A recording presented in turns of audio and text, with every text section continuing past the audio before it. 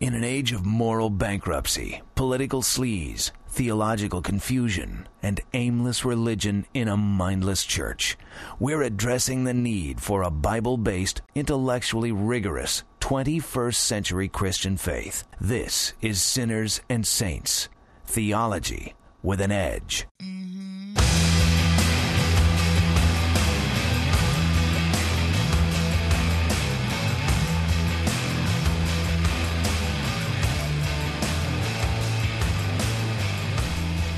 Has your church developed an evangelism strategy that includes a casual dress code, convenient parking, bright lights, live bands, short prayers, and simple sermons that accentuate the positive? If so, you may be in the Purpose-Driven Church, and this is going to be a purpose-driven show. 25 minutes of purpose.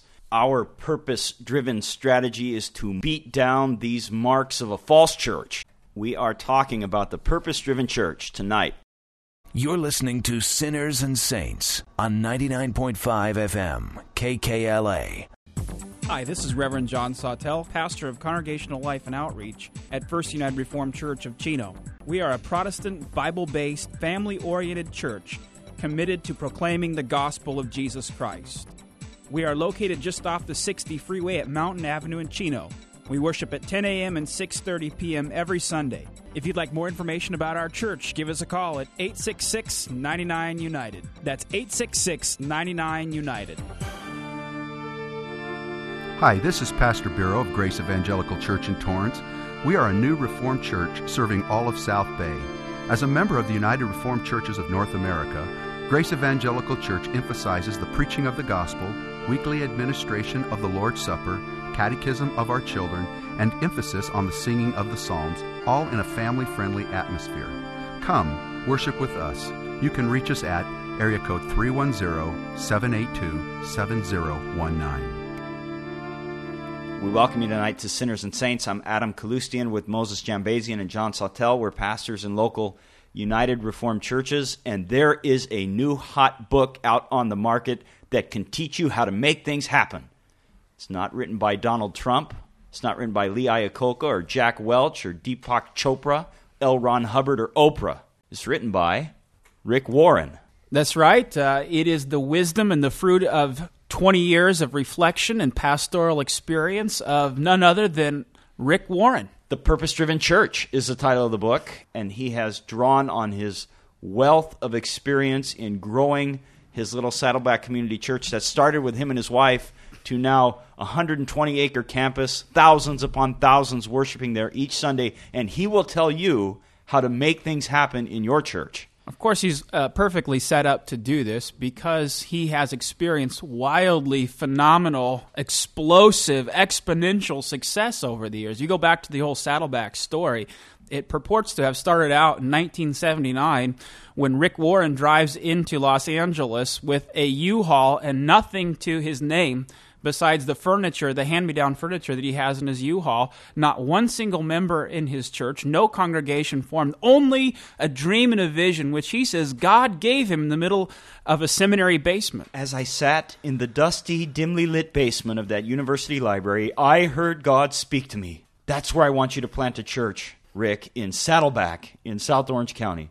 My whole body began to tingle with excitement and tears welled up in my eyes. I had heard from God. It didn't matter that I had no money, no members, and had never seen the place. From that moment on, our destination was a settled issue.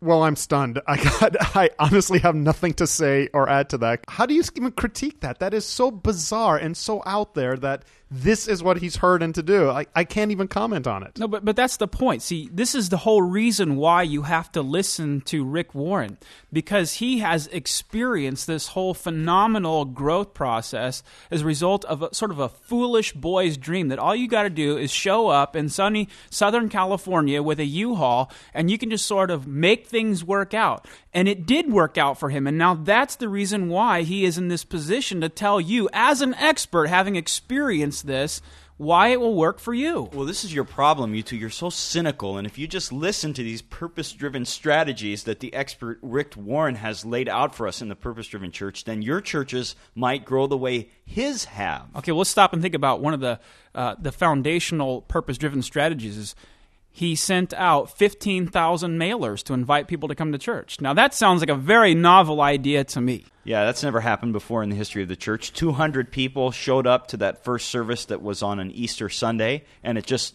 started going from there. Well, actually, what it did is it caught a wave, according to Warren. 200 people showed up on Easter, and he looks to his wife, and she says to him, "We're really onto something here." Yeah, but there's nothing unusual or unique about advertising. Advertising is fine to get the word out that you exist. The trouble is that when your entire ministry is continuous advertising, when your whole goal is merely to attract as opposed to actually teaching the gospel. And I know, like, you can read his stuff and he says how much they're developing and discipling, but you don't see any of the patterns that he is using in the historic church, and that is really significant. He is claiming that in the last 20, 25 years, he has finally solved the riddle of what is the church and what the church ought to do, which for 2,000 years the church had flat wrong. No, that's what's at the heart of this, though.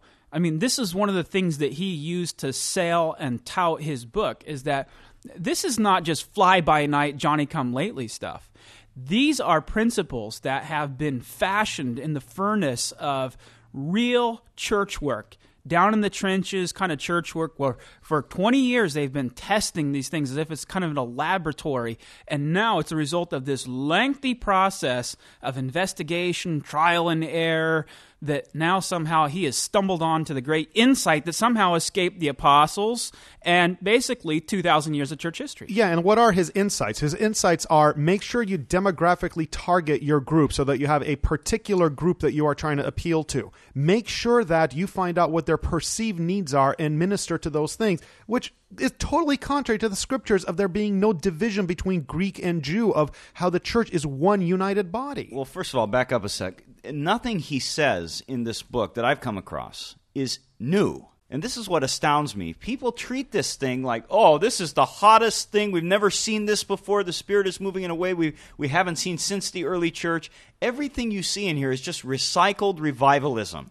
Well, you find it over and over again. Some guy who has a strong personality gets up and gets some people excited by doing a few things, very mechanical, and people follow it, and all of a sudden, oh, this is a great movement of God in history. Yeah, well, to come back on your point, this is not new. Basically, what he says he did before he ever stumbled across these insights is he surveyed the top 100 growing churches in America back in the 70s while he was still in seminary, and basically what he said is, I went through to find out what was working.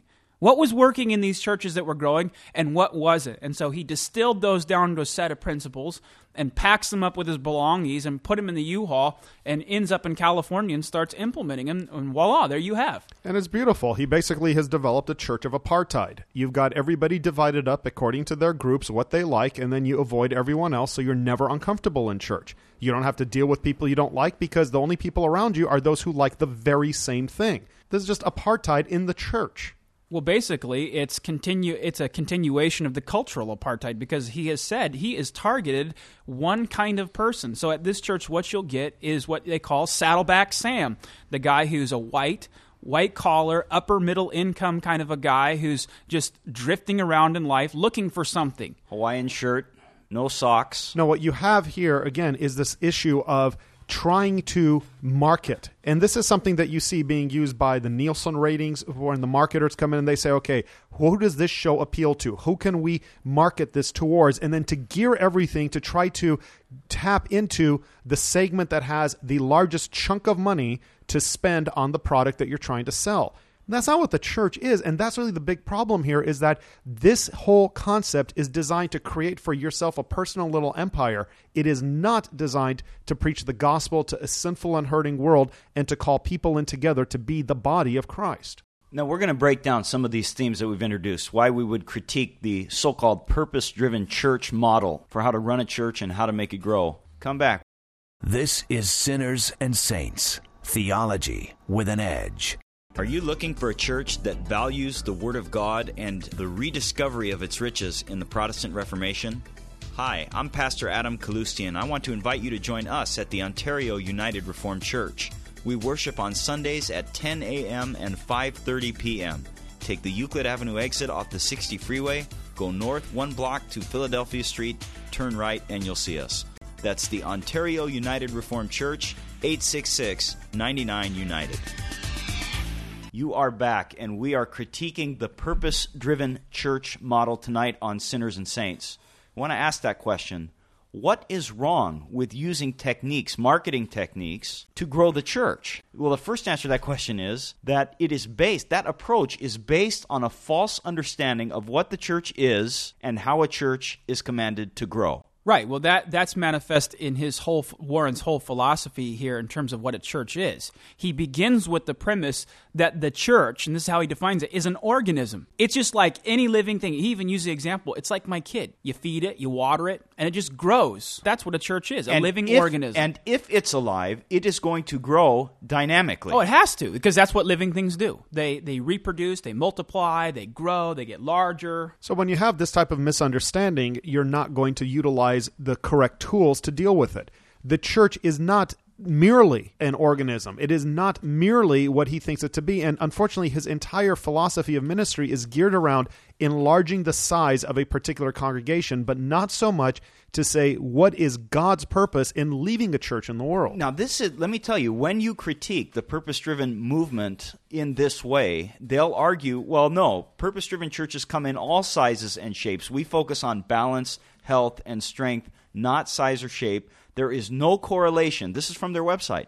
No correlation between the size and the strength of the church. But on the other hand, they go on to argue in the purpose-driven church that if your church is doing your job, it will be fruitful and it will grow. Now, you can't have it both ways. And our point is that they're compromising faithfulness to the calling of God for the sake of growth, because they're defining growth as part of the faithfulness. Right, and that's exactly the problem with a philosophy that does not start out with, first of all, defining the nature of what a true church is. Instead, you redefine what a church is based upon a set of so-called common principles: fellowship, maturity, service, evangelism, and worship. And you say, you don't bother asking the question, you can have all those things there, but do you have a church yet? Do you have a biblically defined church? What you have here is a big organization, and that's all it is. In fact, remember what Rick Warren's criteria was for writing this book, why he's qualified. I have a big church. So he's not really writing about churches. He is writing about big organizations which are somehow related to this idea of church, and that's all he's done, and that's what it is designed to do. So it is not a biblical church. He doesn't say,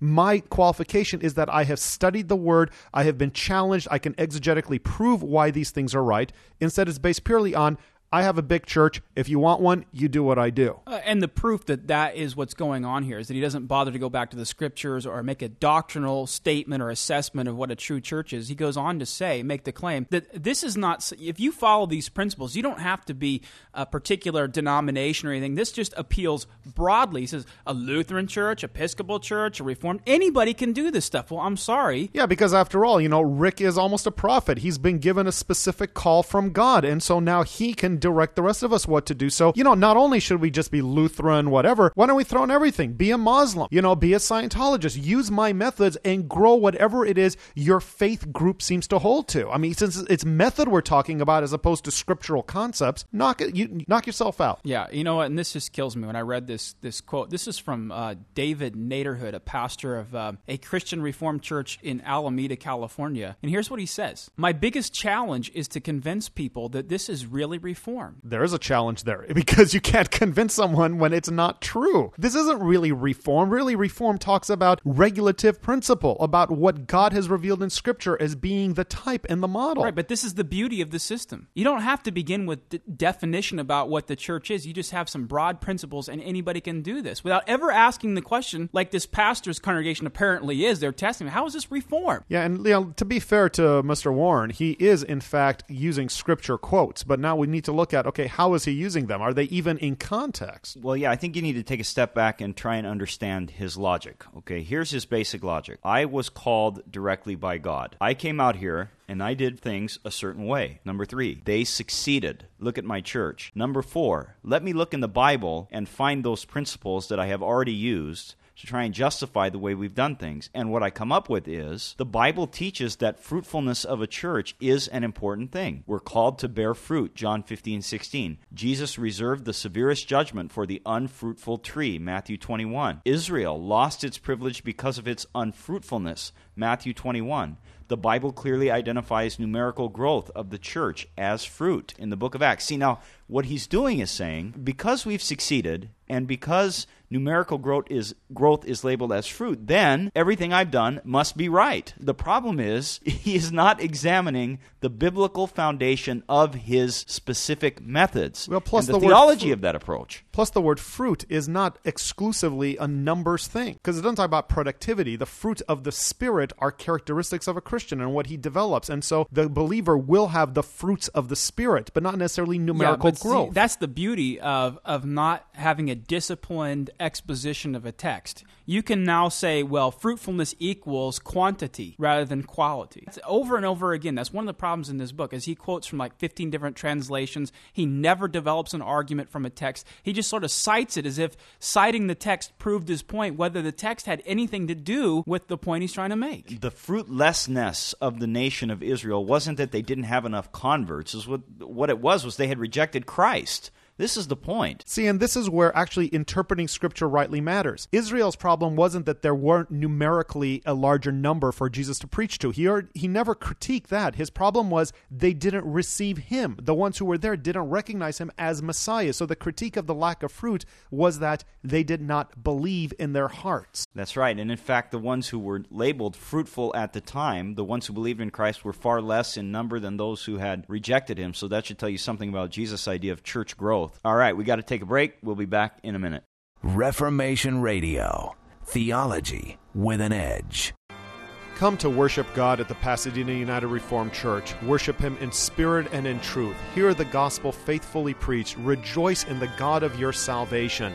Come and join us on Sunday mornings at 9 a.m. and Sunday evenings at 6 p.m. We are located at 226 West Colorado in Arcadia off the Santa Anita exit of the 210 freeway. Call us at 866-99-UNITED or visit us at urcsocal.org. We welcome you back to Sinners and Saints. We're talking about the purpose-driven church. And next week's show, we're going to evaluate some of the main principles of the purpose-driven church system. We're going to critique them from the Scripture. But listen, we are not just going to critique this misunderstanding of the church, this misunderstanding of church growth, as if it's only present in so-called purpose-driven churches. It shames us to say that this kind of confusion and this kind of thinking has crept in to confessional Reformed churches and into the minds of so-called confessional Reformed people. Well, and the reason why it does that is because there is such a total and complete lack of clarity about what a church is. And just a case in point here is what was printed in the latest issue of the Modern Reformation magazine. I'll begin by saying that the article does talk about what the true church is about, and in the article at some point they do reference the fact that there are two marks of the church. By the way, they completely missed the third. They said there's preaching of the gospel and administration of the sacraments, but they totally neglect the third mark, which is discipline. So you come to this article about what, in the course of this article, what should I expect from a church? And you have some interaction on that issue. And there's a little box that Modern Reformation puts out. It says 5 questions to ask when looking for a church. Now, when you ask that question, when you're reading the Scripture, the first 3 things that should come to mind are, is the preaching of the word pure? Are the sacraments rightly administered? And is church discipline exercised? But now I want you to listen to this list. Does the church view Scripture as God's self-revelation? Okay, that's good. We could categorize that under the preaching of the word. What is the goal of the preaching? What is the general diet? What am I likely to hear? Okay, that's good. That's all under preaching. Third is, does this church emphasize human sinfulness and justification by grace alone, through faith alone, because of Christ alone? Again, under the mark of the preaching of the word. So far, so good. What is the church's confessional statement, and is it a significant guide? There you have again, pure preaching of the word of God. Fifth, what is the driving force in the church's style of worship? I don't quite know where to fit that one. But what is noticeably absent from that list of 5 things to look for when you're looking for a church? Well, the very same thing which is entirely absent in the purpose-driven church. What is the church? What are its marks? How do you know you have found it? See, it doesn't matter that you go to some little church, community church X over here, and the pastor happens to believe in the solas, and I'm somehow, a Calvinist. I preach Calvinism. he believes in the solas, so somehow this is a church. Well, no, we have never said that in the Reformed tradition. In fact, the confessionally Reformed churches always began the marks of the church by saying it is a church that preaches the pure Word of God. It begins by a correct definition, first of all. Also, it continues on with the sacraments, and the reason this is important is that the sacraments really are offensive, and I think that's something we've forgotten nowadays because it's so loose the way it's done. But sacraments get you thrown in jail in many nations. Sacraments get you killed, and so sacraments offend because sacraments are also something that will distinguish you from others. It will mark you out as separate, and you will exclude people from receiving sacraments. Everybody can hear the word, but not everybody is allowed to receive the sacrament, and you must discriminate in accordance with the definition of Christian membership. Now, people are going to say, well, listen, my church just preaches the word, and my church has sacraments and discipline. We're saying, listen, what you have to understand is that these must be your definition of what a church is. And when you talk about church growth, these things must be the foundation and the starting point of any system of church growth. I'm not saying that your church doesn't try to do them, although in the case of Saddleback Community Church, your pastor's a Baptist, and he does not rightly administer the sacraments. Aside from that for a minute, the point is any philosophy you might have of church growth has to be based on this understanding of what defines a church, not some fuzzy things you found out of a Bible verse. You cannot separate the message of the solas or justification by faith alone. You can't separate any of that from the institute church. Christ instituted a visible body. He said it'll be governed in certain kinds of ways. He says it will manifest certain kinds of marks. We do no justice as Reformed people to tell the broader community out there that it's okay for them, as long as they're in community church X, Y, or Z, to stay there as long as they have this common commitment to the solas. They're not in a church. People are always bemoaning how Reformed churches who once were classically Reformed became unorthodox, and now they've fallen victim to all kinds of theological liberalism. Well, let me tell you why. Because we have misunderstood what the church is. If the church would fight to maintain the purity of the preached word and fight to maintain the proper administration of the sacraments and do their job of discipline, they wouldn't have any time to flirt with all these challenges to orthodoxy. See, our critique here is not that we are opposed to getting the word out that the church exists, whether it's advertising or mailings or whatever.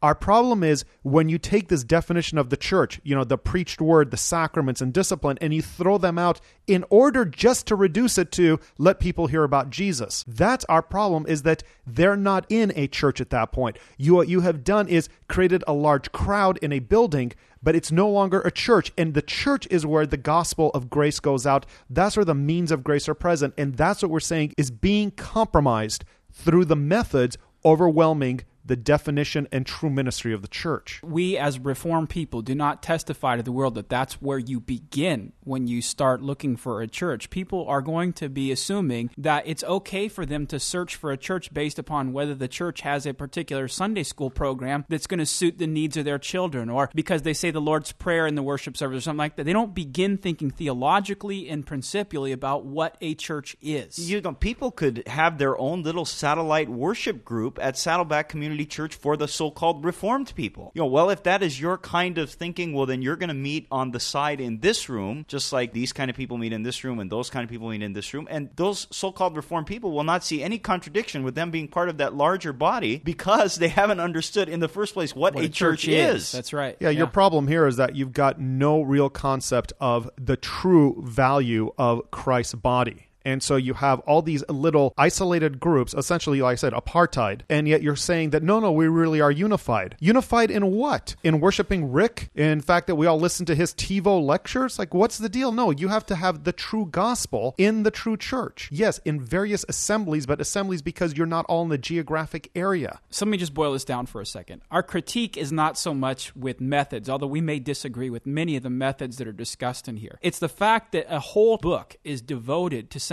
this is how church should be done, without ever taking any time to stop and reflect upon what a church is. That's the primary question. Right, and some of the methods that are purported in this book, some of the methods that are recommended, do indeed end up undercutting the true nature of what a church should be. So that while the intention may be good, to get unbelievers into a church or to make a church grow, you don't have a church that they're actually growing into. And we'll break down some of those specific methods and how they've departed from the Scripture next week. We'll see you then on Sinners and Saints.